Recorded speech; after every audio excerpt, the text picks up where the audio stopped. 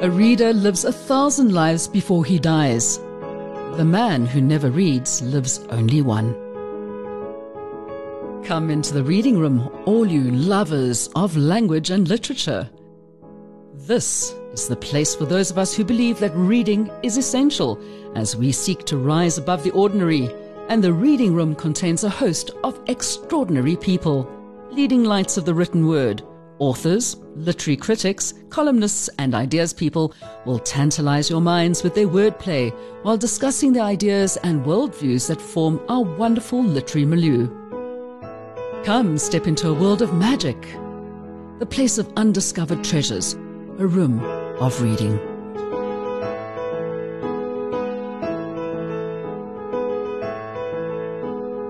And welcome back into the reading room, the place where you can find out about people's thoughts, about their adventures, about what their lives have done for them and what they can do for other people as well, and everything to do with the language in between. And one of the things that I love reading are books about people who have had wonderful adventures.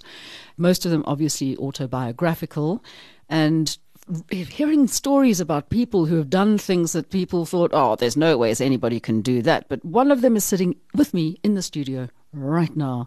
And I'm really very happy to welcome into the studio Jo Rust. Now, for those of you who haven't heard about her, I'm going to let her tell you all about herself. But she's a bit of a daredevil and a woman with gumption, so they say. Welcome to the reading room, Jo. Thank you so much for having me. Okay, now it says on your bio that you're a mental coach. I know, Yes. not, I'm calling it a mental coach because I'm thinking you must be mental. I'm very careful to do what the things that you've done. All right, so what is your background before we get into anything? So I've been doing the whole adventure travel thing for quite a number of years. And before that, I was in my 20s, and I mean, this started way back in 2007, so it's been a long time. And when I decided I wanted to be the first woman to go around Africa, that was 2007. So it's been, 14 years since then. Wow. Okay. So, but it's not just about going around Africa. It's about being the fastest woman cyclist from Johannesburg to Cape Town. Well, that's how it started out. Yeah. So it started out on a bicycle, and the idea was to cycle around Africa. And at the time, so like I said, this was back in 2007, 2008, thereabouts. And I tried to get sponsors on board, and everyone just said to me, look, you're nuts. This is never going to work. It's never going to happen. It's too much of a risk. I mean, woman alone, traveling on your own. On a bicycle. On a bicycle, which is not like the fastest medium of getting around. But I was very adamant. I am an extremely stubborn person. And I just said, well, I will just show you. I'll just do it. And I started out with cycling from Joburg to Cape Town. That was in 2008. Yeah. And that was fastest female cyclist from Joburg to Cape Town, solo. And still, no sponsors. Everyone is still, we're still not buying into this. This is not a good idea. Yeah. And so next came up, I cycled around SA. So I did the whole border around SA. That was 6,000 Ks in 100 days. Yeah, on my own as well. So that one, I was the first person to have done that solo. And then came the big one. So after all of that, still no sponsors, people still saying I'm nuts, this is never going to work. But I was just so adamant, when you just know you're supposed to do something. And I knew this is what I'm supposed to do, even though people thought that I was nuts. Well, I think you'd have been completely nuts to do it on a bicycle, so I can understand, look, going on a motorbike is a hell of a lot easier on the body. Yeah. But then there's also the problem that comes with it, that's the breakdowns and not being able to get fuel, and at least it can get you out of dodgy situations a lot quicker. Why the change over to the motorbikes rather than the cycling? Well, I think exactly for the reason you mentioned. I think the universe also realized, look, this is not a good idea. So when I started to do the whole around Africa thing on the bicycle, I started out from Camps Bay and made it all the way up to northern Angola on my bicycle, where one fateful Saturday, so it was about 3,500 Ks. Yes. And one fateful Saturday morning, this Ford pickup pulled over, which was never, it wasn't strange. A lot of people would pull over to want to talk to me because it's not normal seeing a girl on her own. On a bicycle. On a bicycle in the middle of nowhere. And, but out of this Ford pickup piled 4 men with machetes and knives. And that's when I realized, well, they're not here to talk or chat. And so I grabbed what I thought was my one pannier bag with my journals in it and all my paperwork and made a run for it because I realized, they say to me, give it over, hand everything over. And so I did, and I ran into the Angolan bushveld, and they took off. And there I was standing in the middle of nowhere with one pannier bag, not knowing what to do. But that is a problem for most of the books that I've read, and I'm sure you've read most of them as well, about people, women specifically, who have done trips on their own, wherever it may have been. That is a big part of a problem. And I'm sure you've heard about Julia Albu, who did her wonderful trip from South Africa to England in her 20-year-old Toyota Conquest. Oh, yes. At the age of 80. Yes. Okay, my African conquest, where I think we were more worried about her having any issues, and not just breaking down, but having issues in various places at border posts. Being an 80-year-old woman. Yes. But I think that women are fairly resilient. Who came to your rescue? And we don't want to say, Prince Charming or whatever, because, we're not Rapunzel lying down waiting to be rescued. But who did come to your rescue in that particular instance? Well, it's an amazing story. So what ended up happening is what I had left was I did have my hydration pack with me and this one pannier bag, which, by the way, ended up to be my toiletries and not my journals. Grabbed the wrong bag.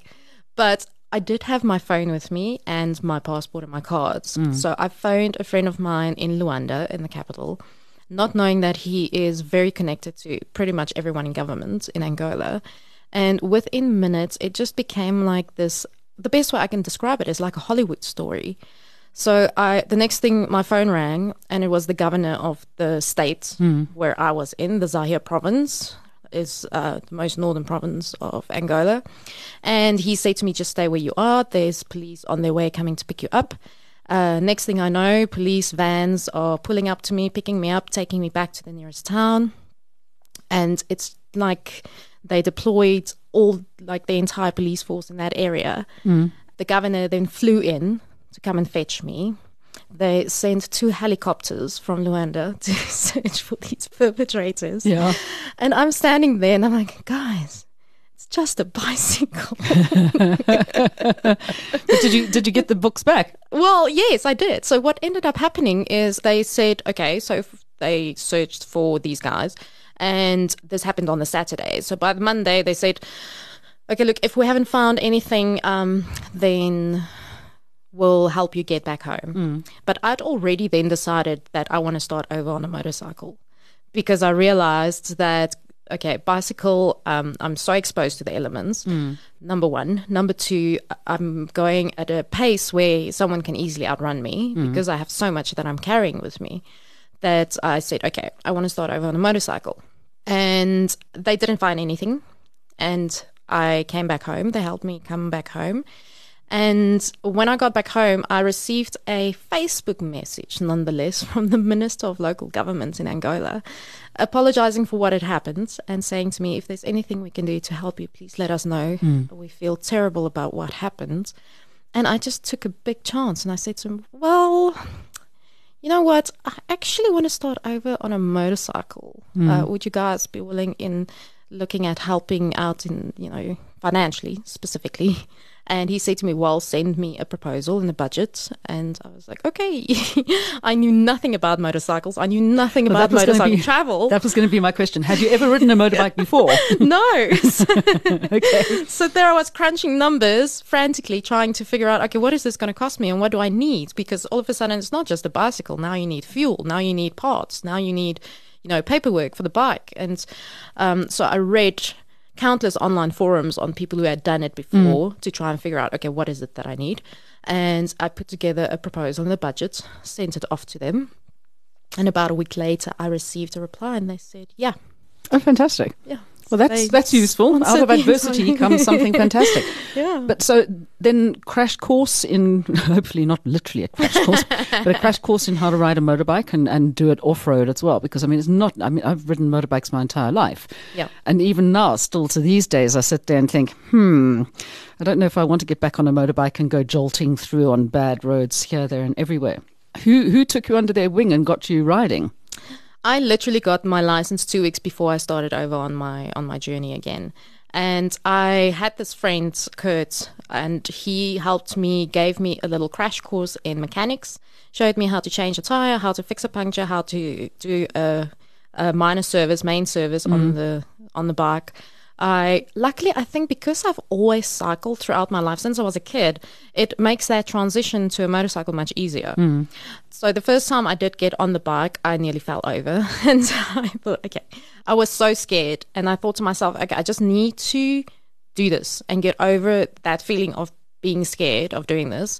And I got going. And I went for coffee at a friend's place, and it got a bit better as I got used to it. But it was literally, I threw myself in the deep end. I really did, because I had no idea what I was, letting myself in for. Because Angola, to this day, I still think Angola is where they make sand. I can well imagine. I've seen some wonderful stuff, and there was I'm trying to think. I can't remember the name of the book. I'm sure somebody will let me know at some stage, of somebody who came from England down to Cape Town and did basically around the bulge, but then they couldn't go through Mauritania. That's one of the reasons why the Dakar stopped going to Dakar. And she came all the way down through Angola as well. And she's also, her entire trip was just like all about sand and getting stuck. And I was thinking, oh my goodness, I'm quite adventurous, but there's just no ways I'm going to do that. Yeah. I have to take my hat off to all of you who have done that. Okay, so what bike was the one, and why did you decide on the bike that you went on? So when it came to deciding, okay, what bike am I going to use? Like I said, I was reading all these online forums, and it came down to, it has to be a bike that I can easily work on. Yeah. It has to be a bike that's very simple, mechanically put together. It has to be a bike that I can pick up on my own. Yeah.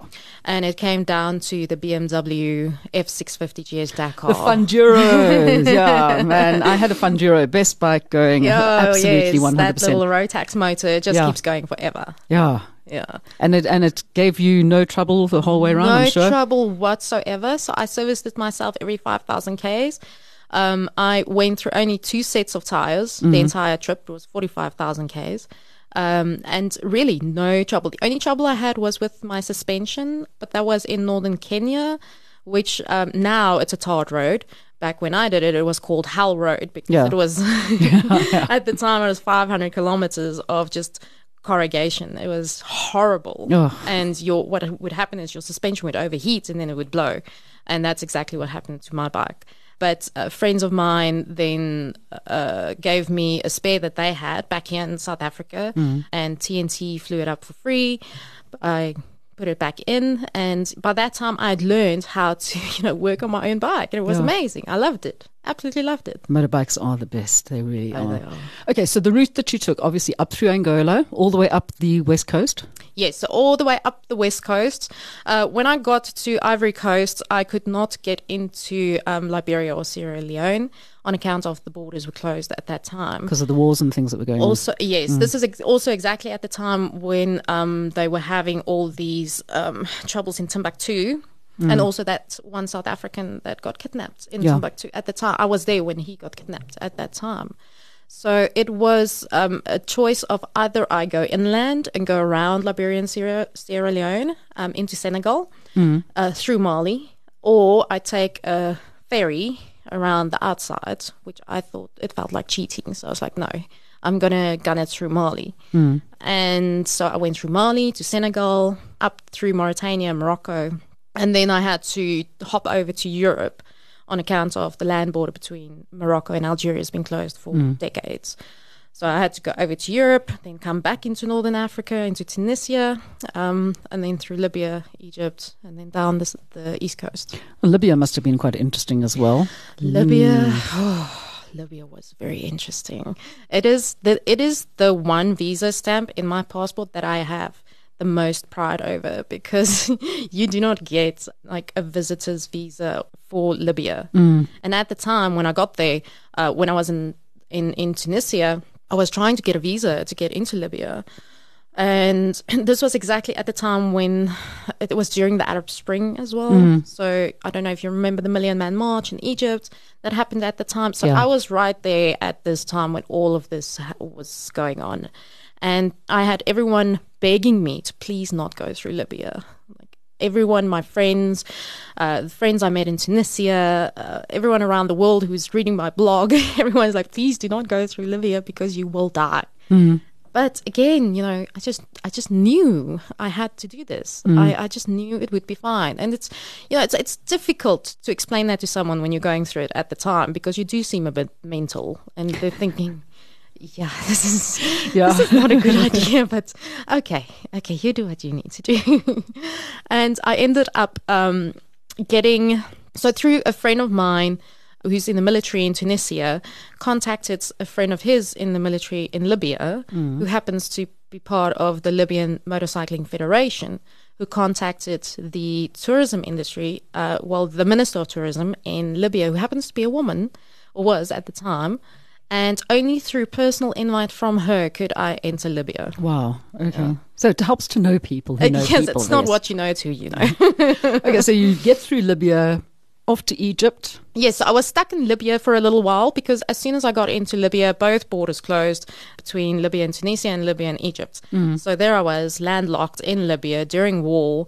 And in my book, I do write about this, and I will never forget this, because it was one of the most ironic moments of my life ever. I was driving around. So the language barrier was the worst in Libya. Because so few people spoke English and my Arabic is very limited. And so they say to me, okay, we're going to keep you here in the capital for a couple of days whilst things calm down, because it literally was a war zone. I mean, I would lie in my hotel room at night and listen to bombs going off around me. And I was driving in an old open Jeep with this guy that was looking after me. And He still had on a tape. He was playing on a tape. Tracy Chapman's talking about a revolution. Yeah, and we're driving around with bombs going off around us in this Jeep with this song blaring on this radio, and I just thought, oh my soul, this is the most ironic moment of my life.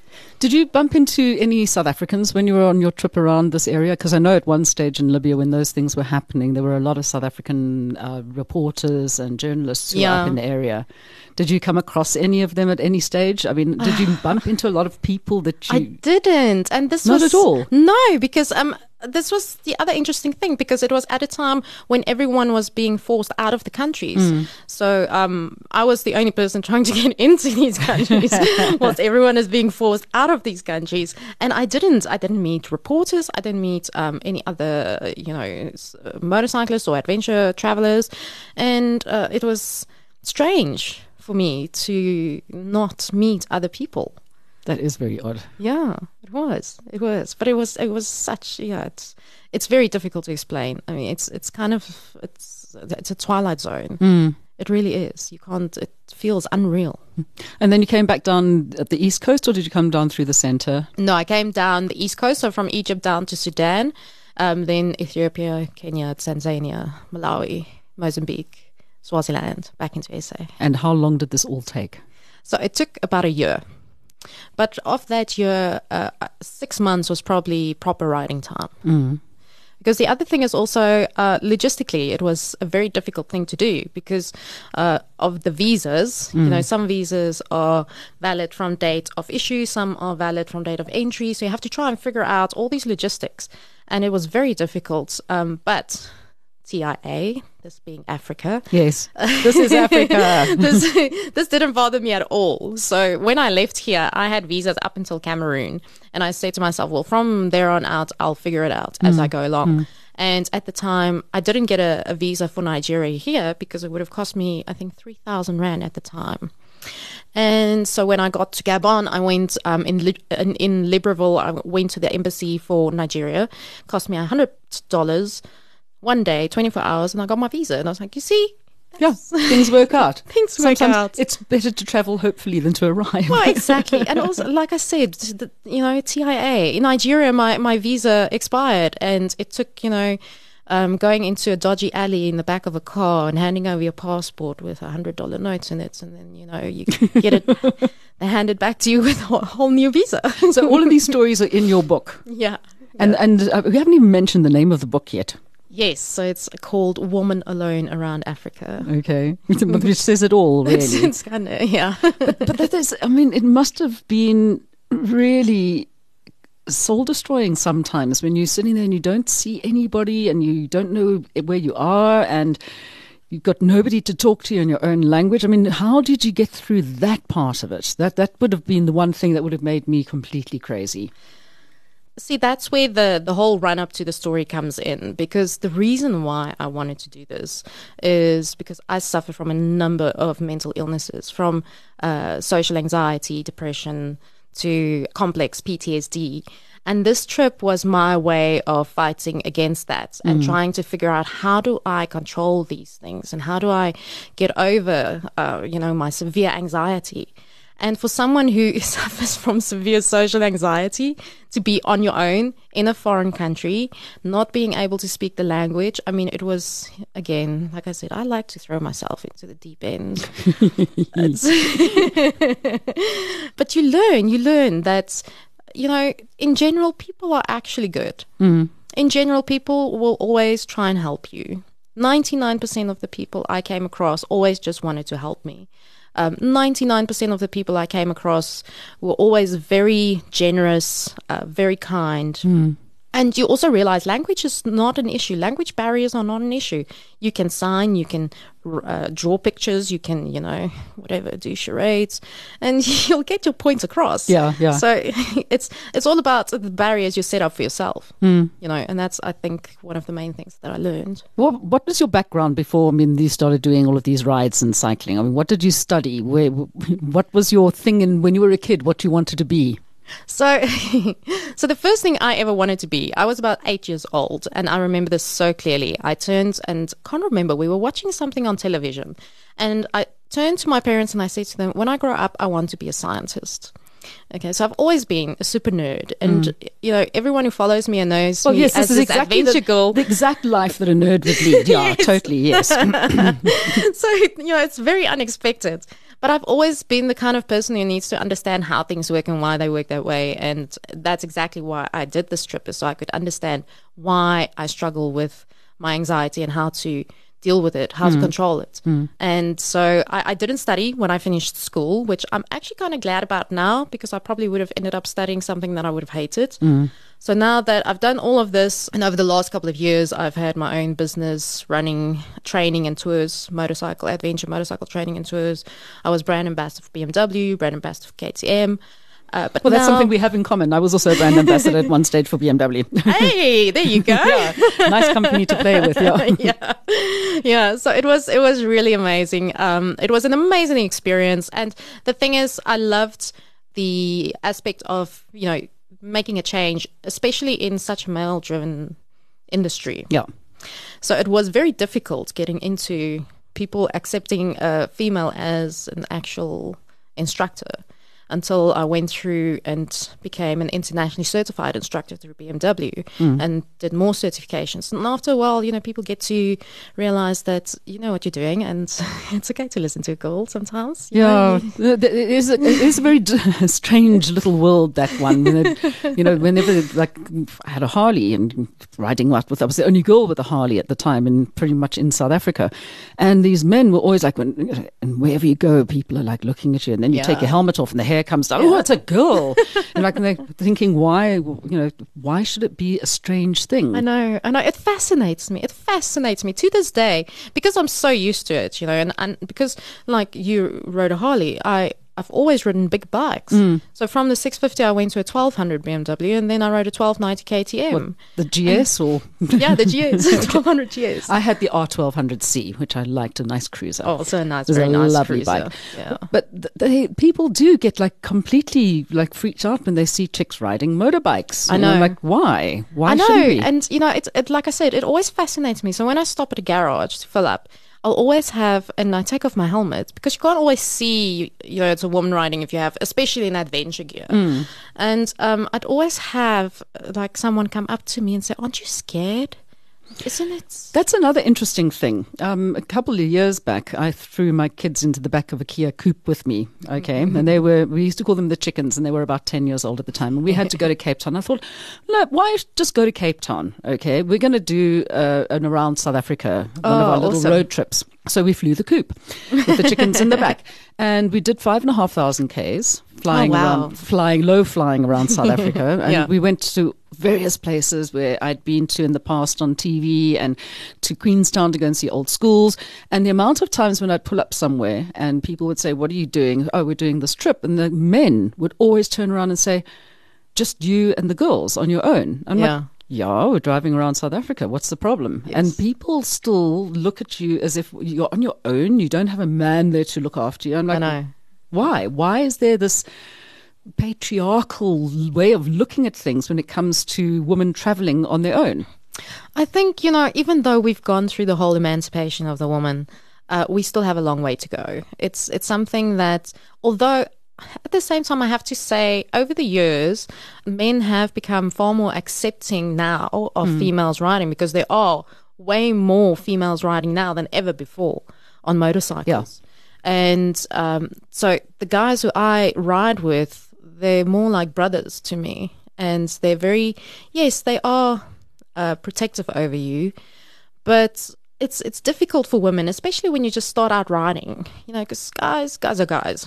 They do look after you, though. That's one thing I did find, that the moment they've got you on a bike and you're with a gang of people, they are 100% there for you, and don't mess with our girl.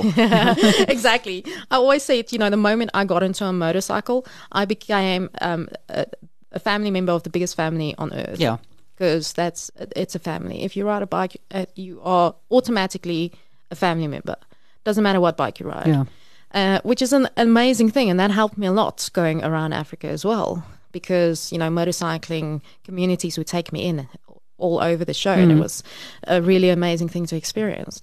But yeah, I think it does fascinate me, and as someone who aspires to go into psychology and psychiatry, even, it does fascinate me as to why we still struggle with that. Why are men still like, "Yeah, but you're a woman, and you can't do this on your own, and you should have a man with you." I can do anything a man can do, and I can do it better backwards and in heels, and I can give birth to a child.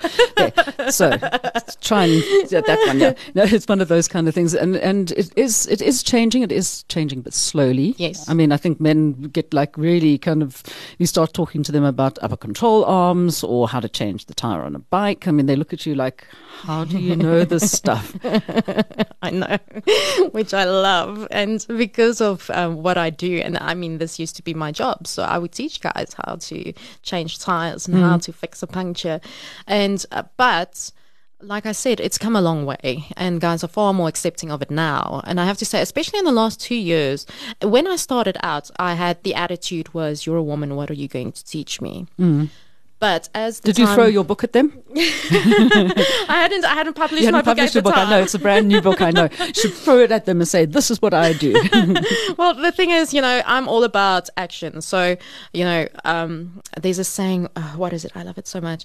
Your actions, or what you're saying, I can't hear what you're saying because your actions speak so loudly. So I'm all about doing rather than talking about it. Exactly. I'll show you. Yeah. What are you going to teach me? And then I'll be like, well, I'll show you. Yeah. And it took a while, but, men became far more accepting. And over the last couple of years, I never get someone who questions me anymore, ever. Most of my clients became men who would come for training. I would never have an issue with, sexism at all. So it has come a long way. We still have a long way to go, but it has come a long way. Yeah, it is difficult as a female to be accepted into what is notoriously a male-dominated kind of Yeah. milieu with racing cars as well, same issue. Yes. And you have to get used to the male kind of A-type personality. Anyway, but now what have you been doing since your last big trip? So since I finished my trip around Africa, that was when I was appointed as brand ambassador for BMW. And then I never thought about becoming an instructor. So here's a funny story. I went all the way around Africa. And then when I came back, I decided maybe I should go for some training. Yep, that's the way to do it. And I did go for some off-road training. And the instructor said to me after the training, he asked me, would you ever consider getting into this industry and becoming an instructor? And it was never something I had thought about. And I thought, well, yeah, why not? I enjoy what I do. And it just happened that I was just naturally good at riding off-road.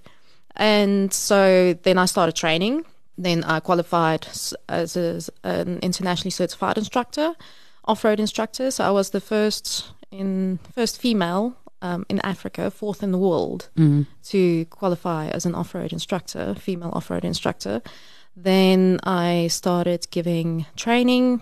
Then I started up my own company and offered adventure tours for both local and international markets. And then KTM poached me last year.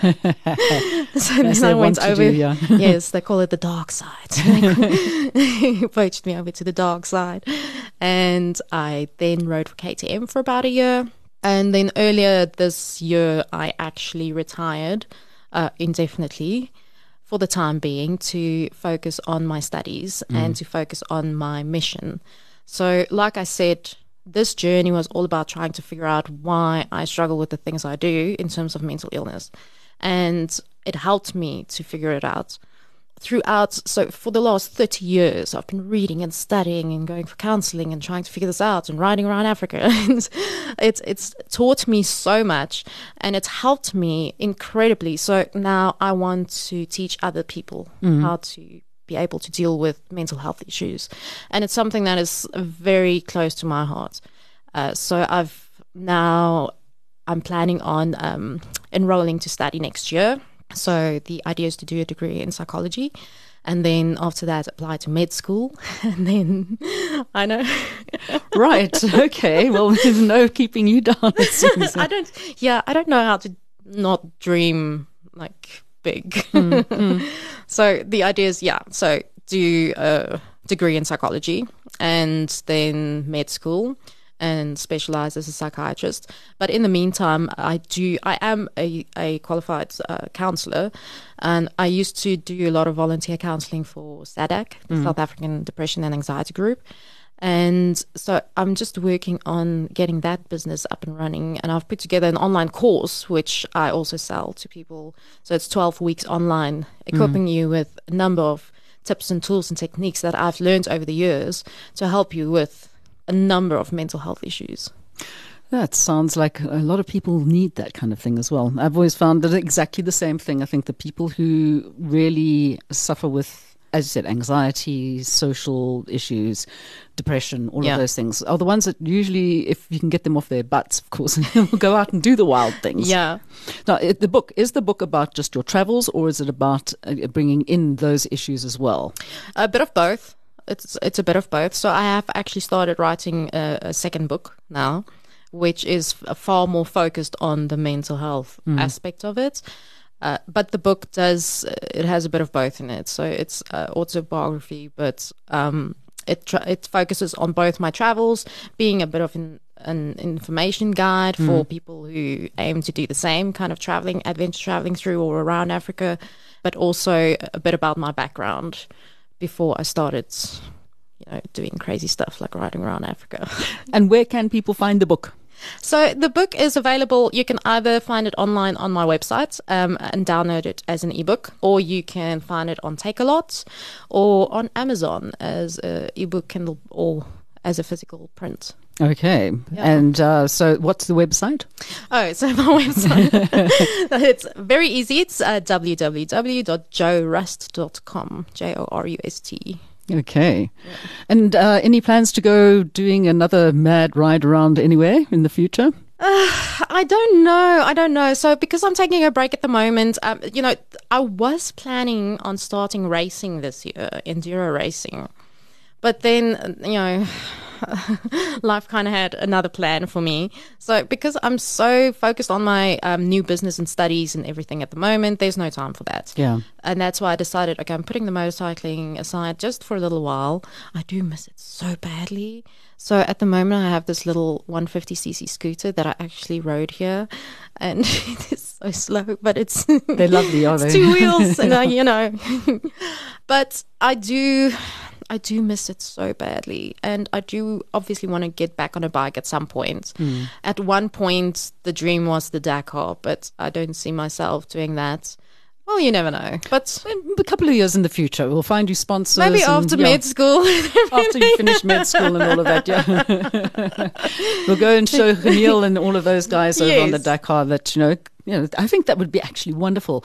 I always wanted to go and follow the tour around. I mean, it's one of the two sporting things that I actually do watch. Yeah. The Dakar, and the other one is the Tour de France. The only sporting, a bit of rugby here and there, but I don't miss either of those two things. Yes, yeah. So Dakar always, 1st of January, Dakar. Everyone is like, that countdown to Dakar. And also for me, Tour de France. I'm far more motorsports enthusiast than anything else. But and MotoGP. I watch MotoGP. That I do. Going around and around a track is boring. You don't see the same thing every single corner. I'm quite happy to see new scenery every single time I look at it. But thank you so much. And I mean, I'm gobsmacked. Gumption doesn't even begin to explain what you've been doing with your life. I mean, it's just fantastic. And I hope it goes out and inspires a future generation of young ladies as well to say, absolutely. Right, this is what I can do. Yeah. She can do it, I can do it too. Well, that's the thing. I always say to people, you can do it too. If I can do it, anyone can do it. Indeed. Thank you so much. Don't forget, everybody, of course, www.joerust.com. Go and have a look at the story, get hold of the book, and let us know what you think. Maybe Joe can give you a little bit of insight into what you should be doing with your life as well. Take good care, and we look forward to hearing about your next adventures. Thank you so much for having me. That was just so fun. And, of course, don't forget you can listen to other podcasts of The Reading Room with all the wonderful authors and adventurers we have in South Africa. Just keep on telling your friends about it as well. Bye-bye.